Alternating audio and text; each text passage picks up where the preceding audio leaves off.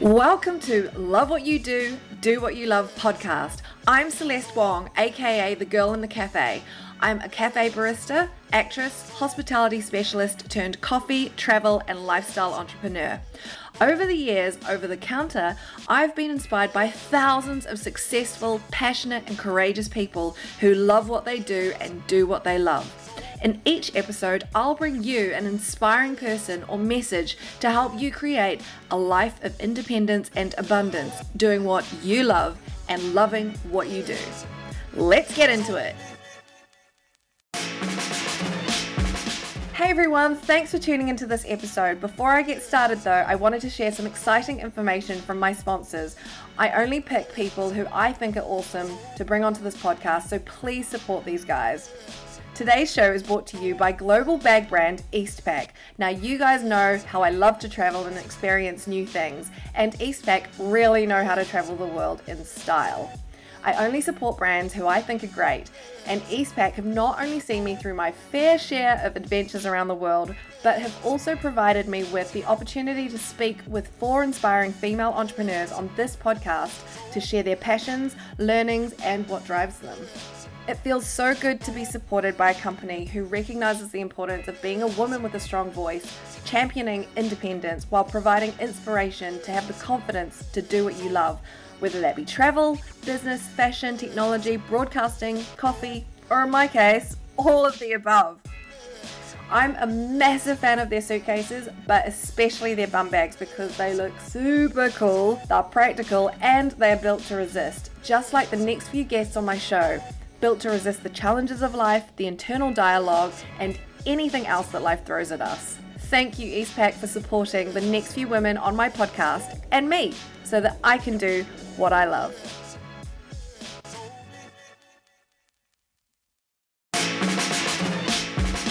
Thanks for hanging out with me today, and let me introduce you to my first guest.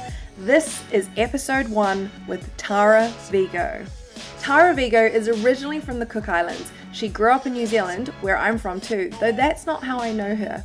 She's been living and working in London as a pattern cutter for almost 12 years, right across the industry, from high street stalwarts like Topshop and All Saints to luxury catwalk brands like JW Anderson, Erdem, Nicole Fari, and Roland Murray.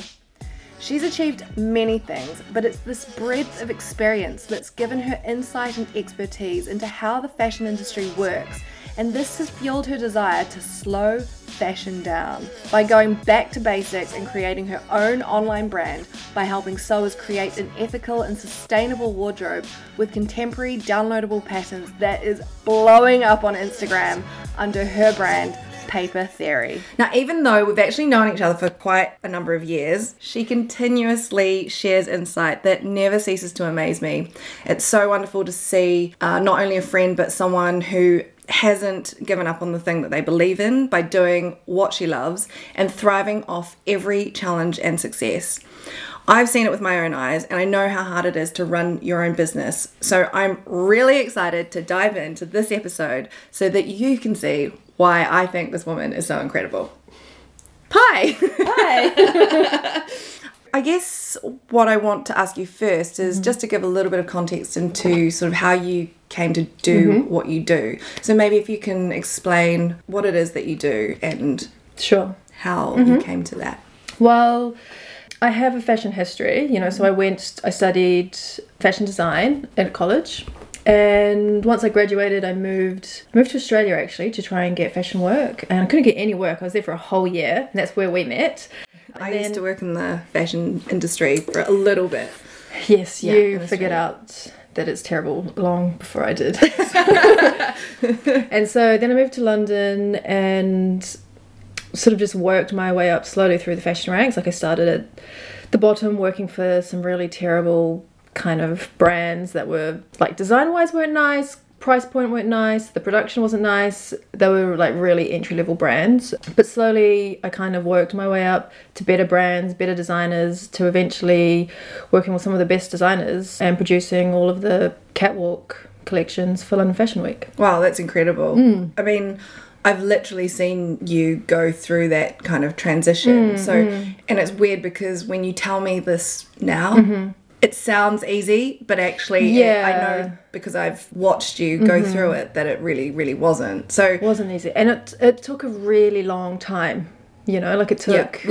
12 years. 12 years, that's how long it took. And then once I got there, like I was just so focused on working for the best designers. I got there and then I realized this isn't everything I thought it would be and hoped it would be, and it is not making me feel great, and I don't like what's going on around me, and I actually don't want to be part of this. And I was kind of like, it's 12 years I've spent trying to get here. Now I'm here and I realize this is the wrong party. Like, this is not where I want to be. You know, so it was a bit disappointing. But then, so when you were at school, because I know that, just to go back a little bit to back when you were in Dunedin in New Zealand, you actually achieved at quite a high level back then. But you've kind of dipped in and out. Yeah, it's been like a 10 steps forward, 2 steps backwards. Sometimes it's 2 steps forward, 10 steps backwards. You know, like it's not been very linear. I did have quite a bit of success early on when I was studying, and I had I was a finalist in quite a big competition, and so I got flown to Milan and I got to work with Marnie while I was still a student. You know, I was in my second year. What year? Well, that was probably about 15 years ago, right? Yeah, it was about 15 years ago. And Marnie was huge. Yeah, that's when Marnie were like really big. And what was that experience like? Because you were young. Yeah, I was really young. I was probably 22.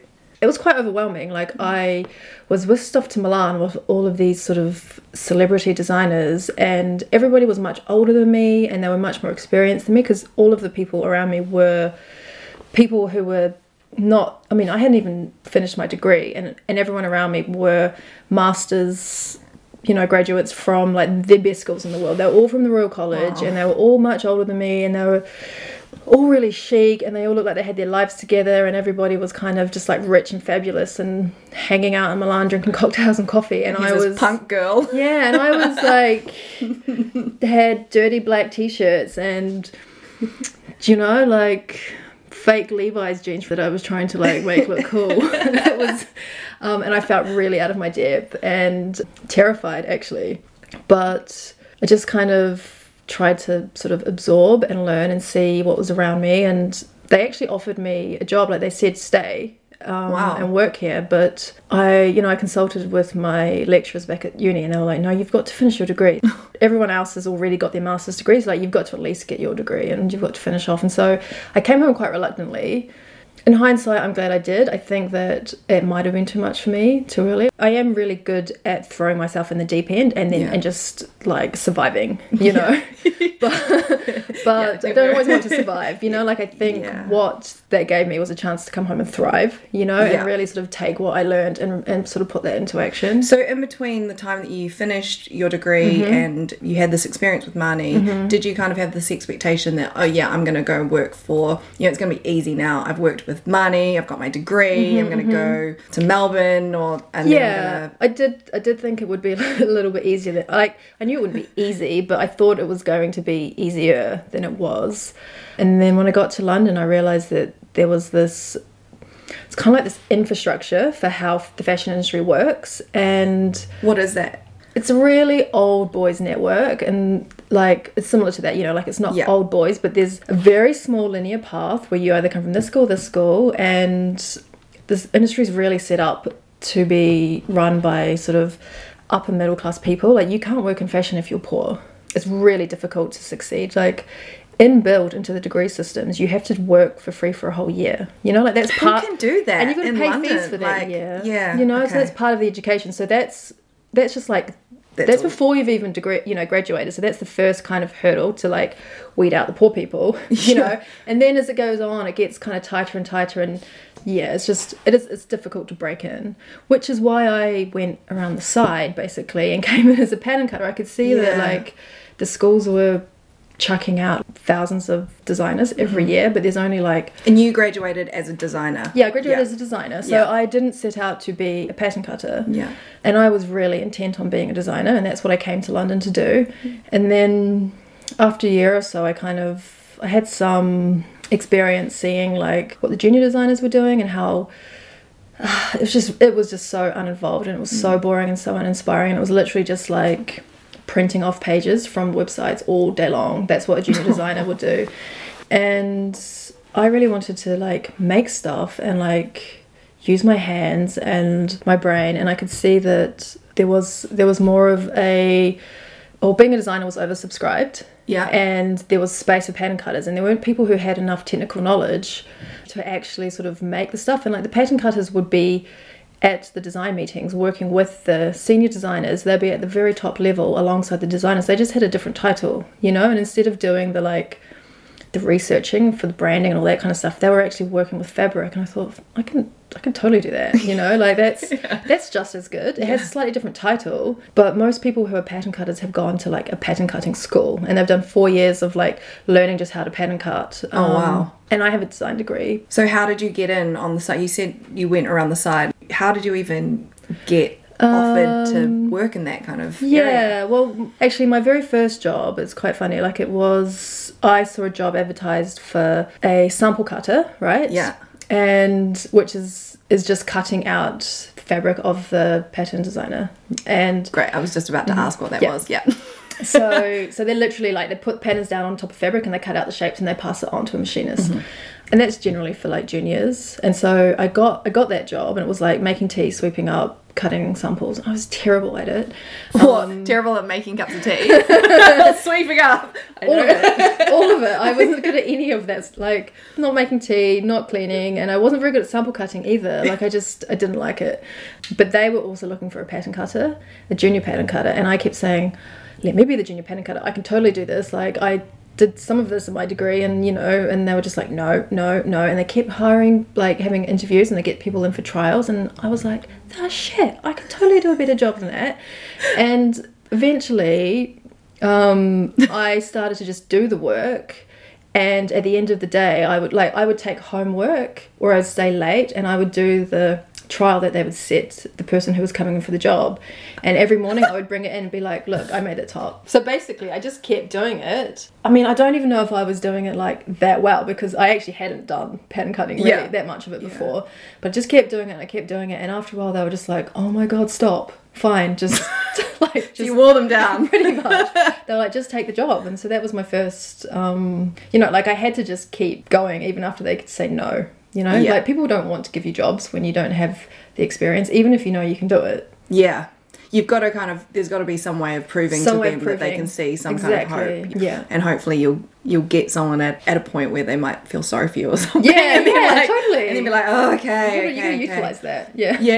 Yeah. Play that up. Wow. And so from there, you did pattern cutting, and obviously you, through practice and repetition and all that kind of stuff. Yeah, I just worked at it, got better at it. Like, I wasn't that good. Like, and I'm still not the best pattern cutter, but I'm 10 years in better than the majority, and that's enough. You know, like every now and then I meet someone, I'm like, oh shit, you're a better pattern cutter than me. I think we all go through that. I mean, I think there's so much to be said for experience, and I think we always go through self-doubt, like I do sometimes as well. What is the thing that keeps bringing you back to fashion? Like, is that your love? Like, what is your love? Yeah, it's weird, because fashion is so, it encompasses many different things for me, right? And there's fashion in terms of like clothing, style, personal expression, and that's like one kind of corner. And then there's also just like, I get really excited about little things like geometry and texture and weight and surface and movement and things like that. And that's also part of fashion, and that's clothes. And I really love clothes. But both of those sort of pillars come under the umbrella of the fashion industry. And it's the industry that I have the problem with, and it's the industry that I don't like. And that's kind of the thing that I keep butting up against. And that's what had made me want to not work in fashion, right? But I keep coming back to like loving clothes, and like every time I see a really beautiful piece of linen, I just think, oh, imagine if you like cut that into a square, and then imagine if you cut it into a triangle, and then imagine if you draped it over a circle. You know, and like I get really excited about that stuff, but it's the system that's in place that kind of runs the business side of fashion that I don't like. Right. So how did your thoughts on the industry lead you to, you know, where you are now with your paper theory? Yeah, I mean, that was a direct funnel to take me to paper theory. Like, I wanted to find a way to keep expressing myself with fabric, you know, but I needed to leave the industry. And I wanted to show people how they could still love fashion but not love the fashion industry, you know, not be trapped by the fashion industry. And seeing the way that the fast fashion industry moves so quickly, and like the waste and the consumption and the constant pressure on people to like buy more because you're shit and you're fat and you're ugly, and if you buy our clothes you'll feel better and everything will be okay, and there's that constant kind of cycle. That sometimes. Like, I know, I know what that's like. It's really hard. I mean, that is the foundation of how they make their money, you know. And I thought, oh God, I can't be part of this. Like, I'm actually a cog in that machine, and I don't want to be a cog in that machine. And I'm going to, I decided that I was going to become a landscape architect. That's what I wanted to do. I think I remember you mentioning that to me, and I was like, well, okay. Can you start on my garden? Yeah, I mean, I still love the idea. Like, I was like, I want to be outside. I like plants. Kind of want to be left alone. But I like to design and create and make things beautiful. That's something I really like about fashion, is the transformation ability, right? You just have this raw material, and then like you can make it into something beautiful, and that appealed to me with landscape architecture. Right. Too. Okay, I can see the connection now. Yeah. And then I talked to some friends who were kind of in that sphere, and they're like, "Oh no, it's shit too. Don't come here." I mean, I think every industry has that sort of thing. I mean, the way you were describing the parts of the fashion industry that you like and or fashion that you like and you don't like, I kind of relate to that with coffee. Yeah, for sure. You know, and I keep going in and out and in and out. And I love this, and this really excites me, but I really hate this, and I don't like that. Yeah, there's a lot to love and you're hate. Still, it's like it's almost a part of like our DNA in terms of our experience and our history, right? Yeah, it's shaped who I am today. And so I thought, well, it's better to, you know, I wanted to leave and just like wash my hands of it, because I was feeling ashamed actually of like being part of the fashion industry. And then I realized that like just leaving something isn't fixing something. Like, the problem's still there, and just because I'm not inherently guilty doesn't mean that I'm guiltless, you know? And I thought it was better for me to find a way to like use my skills to help shape it in a more positive way and help find solutions, you know, because I believe that we could have a sustainable fashion industry, and I keep telling people like, don't buy that shit from H&M. You're a bad person. But then you can't like say that without providing an alternative, right? You know, because it's expensive. Like, sustainable fashion is really classist. It's hard, and it's not achievable for everybody, and I understand that, you know, like I get that you can't point fingers and say that everybody should be doing better when not everyone can afford to do better. Not everyone understand the problems. They're not educated enough around the issues, the way that things are produced, and they don't know what effect that has on the world. Exactly. And the fashion industry is working really hard to make sure that people don't have clear figures and information. You know, like they're trying to hide that really well.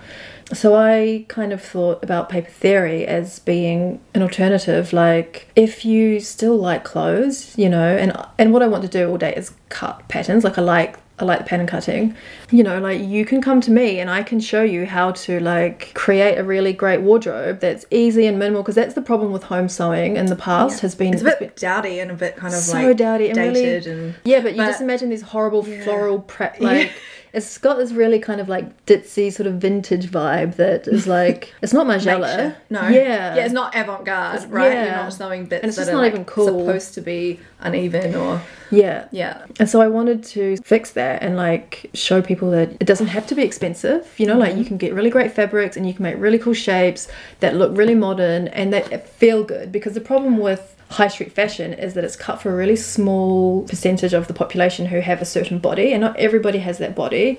And so if you can make your own clothes, you have the power to make yourself feel good. Like, you can make things fit nicely, they can be the colour you want, the length you want, and everyone has these weird hang-ups about their bodies, like they don't like their arms or something. So like, you can take a dress and you can make it 3 inches longer in the arm, and then suddenly you've got this great dress and you're not feeling self-conscious about your weird arms. You know, like having that control and being able to change how I feel.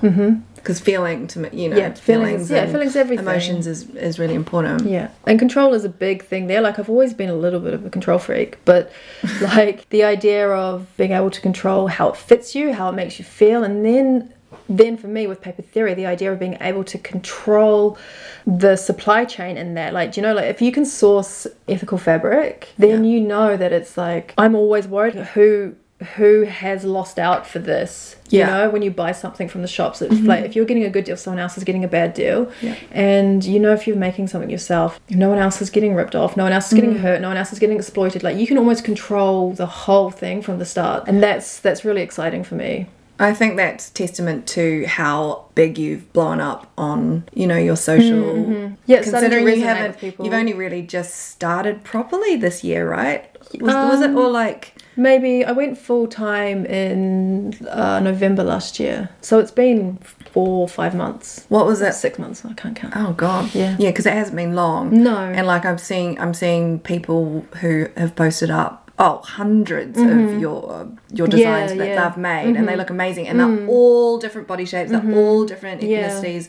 All different ages. Like, it's really incredible how sort of far and wide people are really getting on board with you and what you're doing. You said that you left in November. What was that like, actually transitioning from your sort of free? I mean, you were working with massive luxury brands, so you know, JW Anderson, Nicole Fari, the people that I've mentioned before. So what spurred you, and like, how did that come about? Well, it was scary, because one of the things that I was worried about losing was my credibility, right? So being at the top of the fashion industry has some kind of like kudos with it, you know, and I always felt safe that, like, if I went to a party with like lots of cool kids and I'd be like, oh, I work for JW Anderson, I just get like this sort of red carpet pass through, and I didn't even have to work hard to talk to people or anything. People just like, oh, that's cool, okay, you're cool, fine, go through. And now it's like, now when I talk to people, I can see there's this glimmer of like, oh, you run your own craft business at home. Cool. You know? And the business isn't where I want it to be, and it's not everything that I hope it will be one day, but my vision is clear, and it's going to be cool.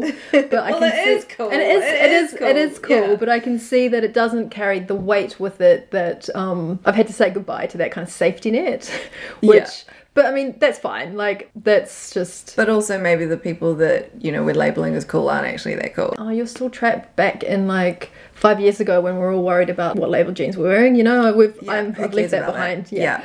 So there was some kind of concern for that, and that's just me being superficial, right? Yeah. But then there was... the money concerns, you know, like my ability to maintain a stable finance in my life is, it's, you know, it's... Well, especially living in London, it's so expensive. It's expensive, and, you know, we both know what it's like to be earning very, very little.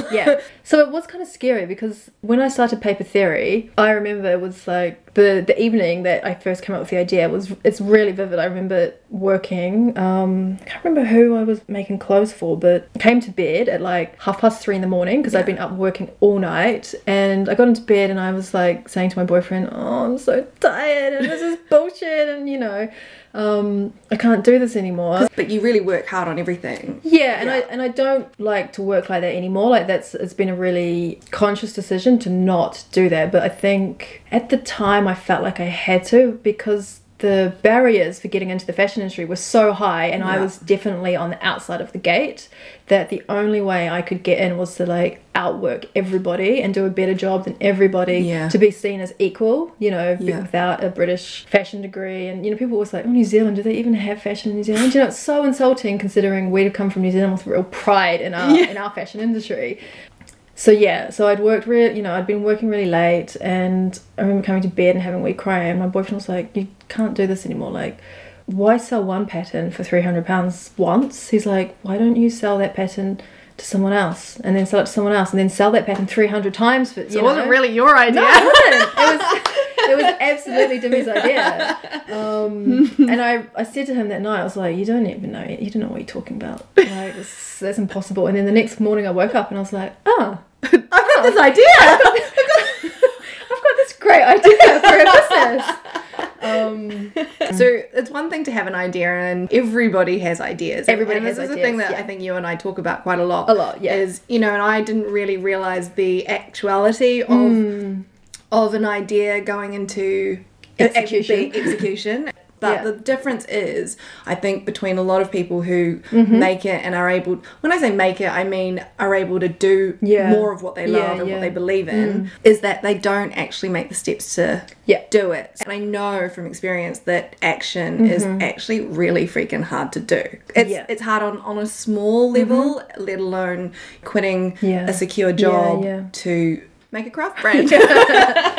But action is the only thing that will make a difference. And it's not just in like business and getting things moving. Action, like even with people's intent, like people will have intentions to be nice people, you know, but if they don't take action on that, they're not the, you know, like they won't actually be present to the world as a nice person, you know. So it's like when someone says something that's really offensive and rude, and they're like, oh, but I didn't mean to upset you. It's like, your intentions mean nothing, but your action offended somebody.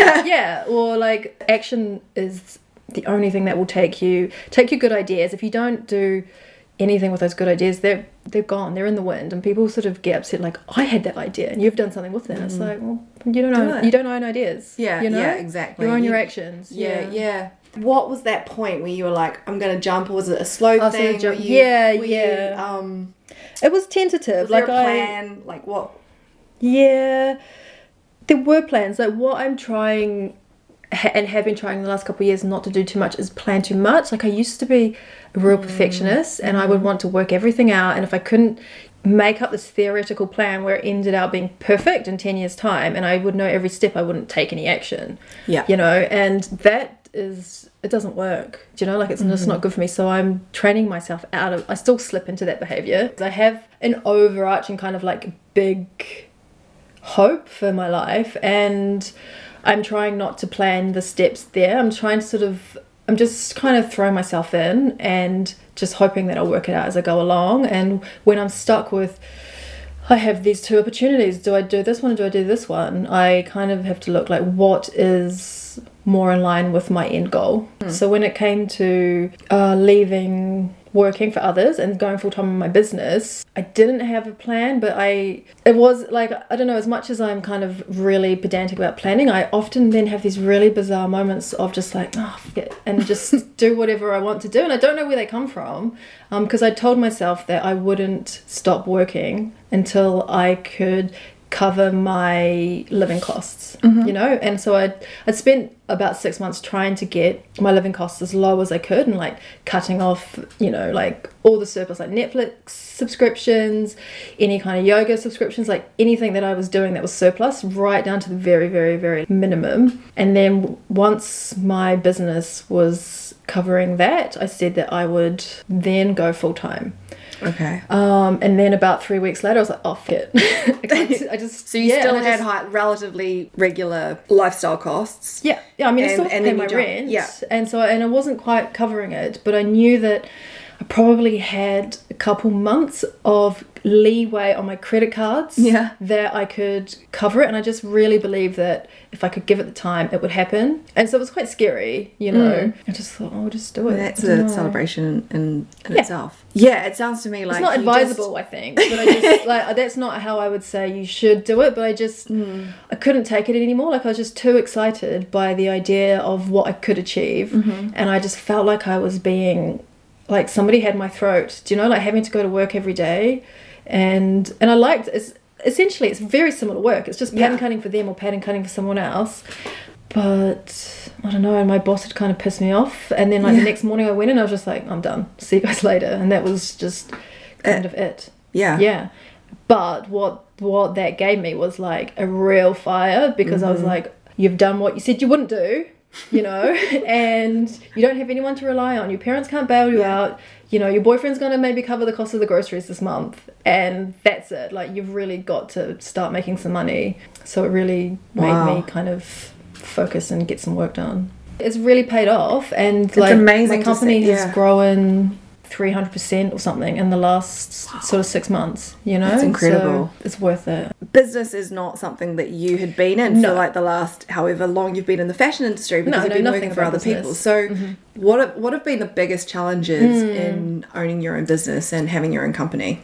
Yeah. I think even just coming to terms with the concept that I am now a businesswoman and not a pattern cutter is still difficult for me, because in terms of your image or your self-image, or not so much, like, because I've always looked to successful businesswomen as being like pretty gangster, you know, and like that's a good thing for me. But I know that I'm not 100% entrepreneurial. Like, that's not purely my blood, you know. Like, I listen to the Gary V's of the world, and he's talking about how much he loves the hustle, and I'm like, no, I love the clothes, not the hustle, you know. And it's like, but I know for the world to see as much as my clothes as possible, I have to put some hustle in, you know. So I don't get the pump from the business, I get the pump from the clothes, you know. Right. So having to sort of look at that and restructure how I'm going to work, and I can't just, you know, like, I naturally want to be in a studio by myself with my headphones on and just playing with paper all day long. Like, that's when I'm at my happiest. But actually now what I have to do is like reply to people's emails and ask people for like, do you want to stock my patterns in your shop? And like having to do all this kind of like communication and business deals and talking about money, and it's uncomfortable. It's uncomfortable. It's extraordinarily uncomfortable. And so how do you navigate that when you are feeling uncomfortable about the things that you have to do? Like, what is kind of going through your head to push you over the line to do it? I haven't found the perfect balance yet. I'm getting better at it. I'm trying to now structure my days, so I'm trying to split my days in half. So in the morning I'm going to do the creative stuff, because I think that's when my brain's the freshest, and that's when I'm going to let myself do the patterns. And then in the afternoons I'm doing all the kind of emailing, talking to customers and all that kind of stuff you don't really want to do, but stuff I don't want to do. And I kind of hope that one day I'll be able to soon, like that's probably my biggest challenge at the moment, is I've hit the point where I'm ready for some kind of scale or growth.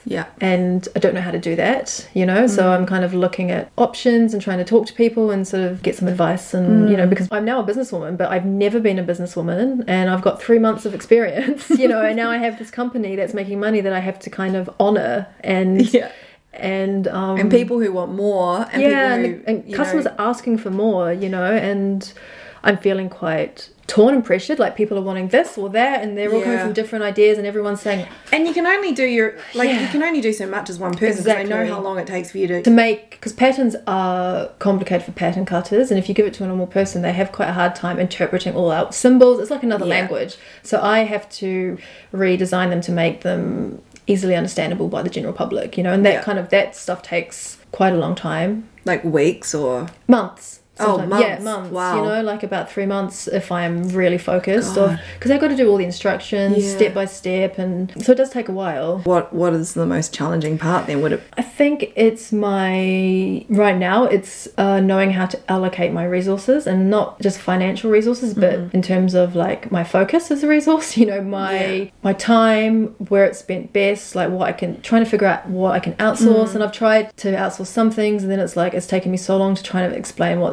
to do, then it would have been faster to do it myself. And it's a learning process. And, you know, bringing back into the mix your control, your need to control, and being able to let it go. That's a huge... because I know that my control will limit my success, and I know that I have to relinquish it. And so working on that is an ongoing process for me. Often when we're talking about our businesses, it's like the business takes over almost 24 hours a day.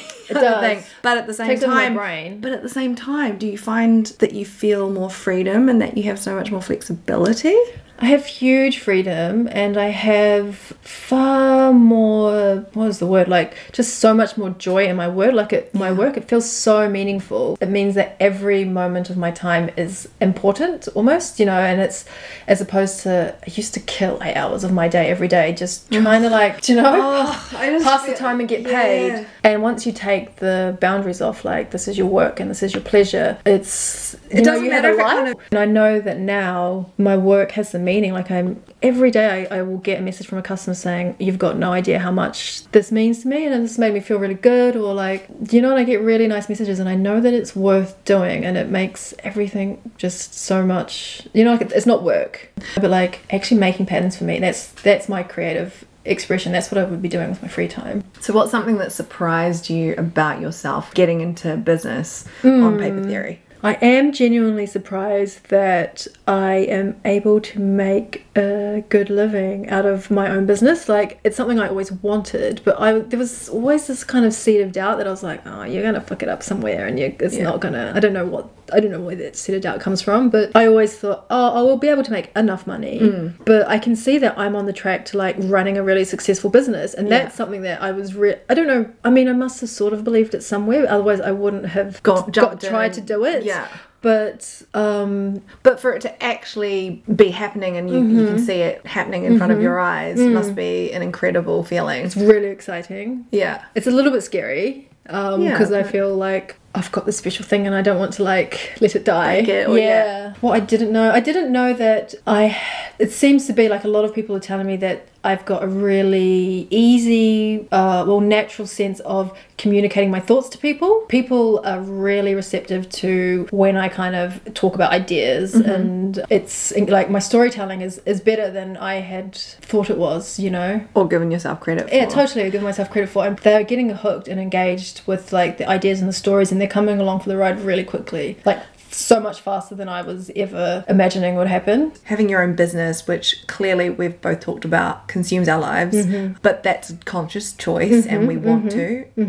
I guess define, like, what do you see as balance, and like, are you achieving it? Yeah. Because everybody's idea of balance and what they want is different, so I want to know what it is that... Yeah, I mean, it's evolving. I'm definitely not hitting the balance that I do want. For me, balance is... You know, like, I don't want that sort of 9 to 5 and then the evening's free. Like, I don't have much worry about that. Like, that doesn't kind of inspire me. But I know that I have these different sort of pillars in my life, and I know that I want to keep the flames burning in all of them consistently, right? Okay, so we're talking, like, let's just be a little bit more specific here. These pillars would be... One is my business, and just the general contribution that I want to make to the world, right, with my business. And then the other would be Dimitri, and then, who's my fiance, and then the other would be my friends, you know, and I guess the fourth is my family. So, well, and then there's the fifth is me, right? So it's like my headspace, my personal kind of things that are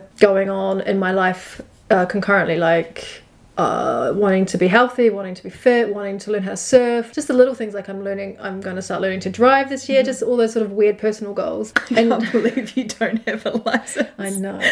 Well, I can't drive, so and, you know, and they're all important to me. Like, it's really important. And it sounds old-fashioned, but it's really important that I will be a good wife to Demi, and like, I'll be a good partner, and I'll really take care of him. And it's like, and not in a, I'll put on my apron and make sure that, you know, like an old school but like that we are connected and we are like engaged with each other all the time. And it's that stuff you can't take for granted. Like, you can't just like kind of come, you know, and I do it all the time. I'm not very good at it, and he's quite good at calling me on it, thankfully, you know. Yeah, I think you need someone. Yeah, if I didn't have such a strong guy, it would be terrible. So, because I would work through the night if there was nobody here, and if nobody could see me, and I would just keep going, and he's just like, no, come, you know. Like, and how do you think that's impacting on, like, do you ever feel resentful? No, I feel really grateful for it. I think that it's actually helping me. I mean, sleep is good for you, you know, and it's something that I resisted for a long time, and I can see the impact that having real sleep has on me, you know, like it's a good thing, and I can't say that I want to be a good partner and then not be a good partner, and then, you know, when he's saying, oh, you're not being a good partner, be resentful about it, like going back to your intentions and your actions, that he's actually got your best interest in heart. It's actually he's not saying it because he wants your attention. No. He's also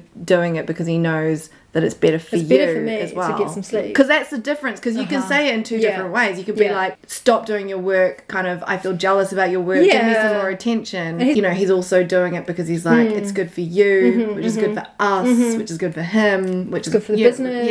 And then sometimes he wants the attention, you know. So, but for him to get to the point where he's needy means that I have neglected him considerably, you know. And it's like, oh, and I don't want to be doing that either, because I get so kind of obsessed, and I always think that I can do something tomorrow. And often it's like my work is the thing that I think is the fire, and it needs to be done now, and I'll love you tomorrow. Do you know? No, and I know. Oh my gosh! It's not true, and so that's something that is a real conscious concern of mine, and I like I have to make sure every day I kind of check in with myself, because if he's if he's concerned with like something else and he's got a race coming and he's building a bike and I'm not getting attention, I'm like, oh no. Yeah. You know? Yeah, we're Yeah, really I get easy stropped to really say. quick. Yeah. So it's really good. I like that he keeps me on my toes. Traditionally, it has been the other way around. And it's weird. You can have really... That's like, I guess, a non-traditional stereotype, but the power dynamic between him and I is quite traditional, you know? Okay, outside of that, outside of me always working. Yeah. So the balance is hard because, I mean... To be honest, those are the two biggest balances. You know, like that's... He's the most important thing and my business. Yeah. And then my family and my friends and like...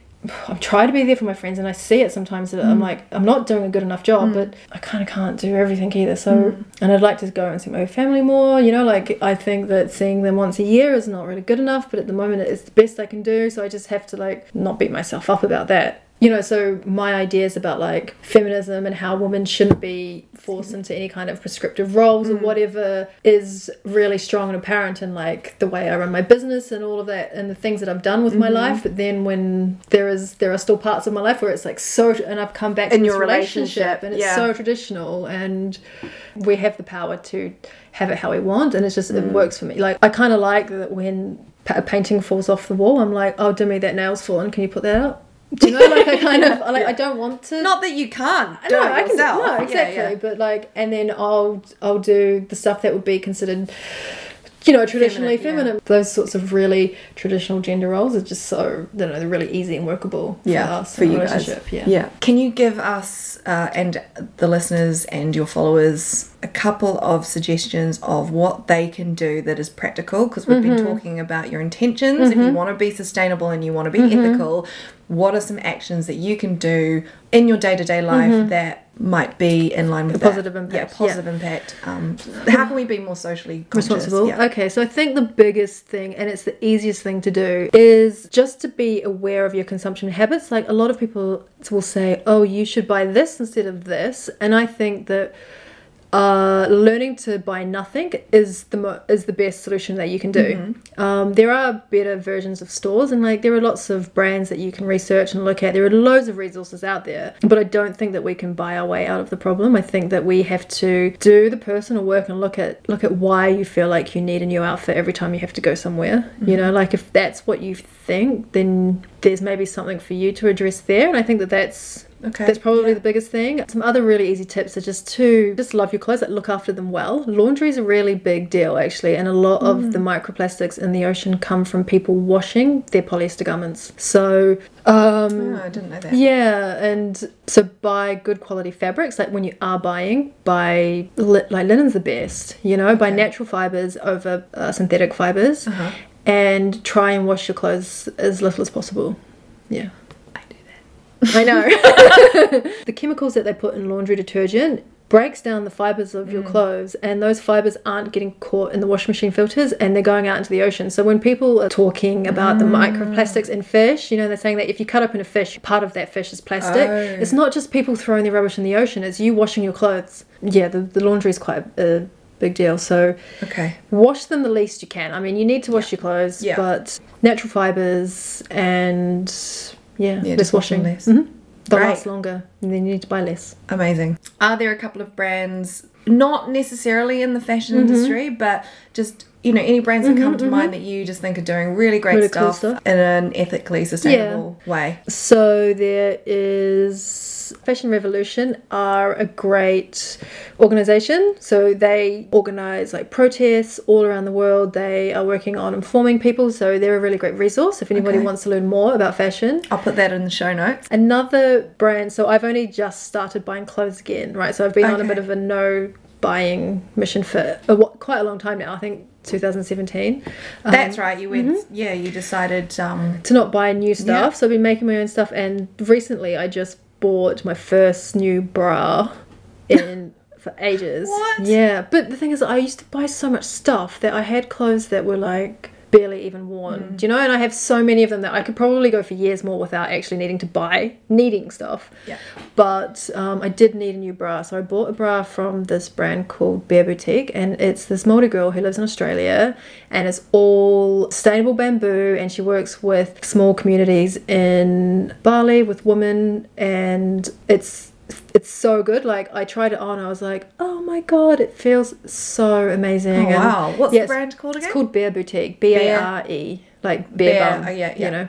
Bare Boutique. Yeah. I'll have to check them out. Yeah, and she names all of her products after moldy words and colours, and it's really cool. And her branding is really cool, and her photo shoots and her tutorials are really cool. So I would look at her. Yeah. And she sent me a package all the way from Australia, and it came in like a compostable package, and it was really cool. I only buy vintage jeans now, but Koto have recently, like maybe 2 years ago, brought out a denim range, and it's all good. So cool. Check them out, and it's cool. Like, the stuff's really nice. A new brand that I've seen recently is Sunski, and they do really cool sunglasses, and they're made from post-consumable recycled plastic. That's pretty cool. Cool. So, I actually have some. Yeah. Well, yeah. You're getting some. Yeah. Awesome. So I think they're cool. I've been following them a bit. They're doing some great stuff. Yeah. There's lots of good stuff out there. Yeah. Great. Yeah. Oh, that's awesome. I will definitely be putting all of those in the show notes. It's great to have some stuff in the show notes. I'm going to have to do a new page. Great.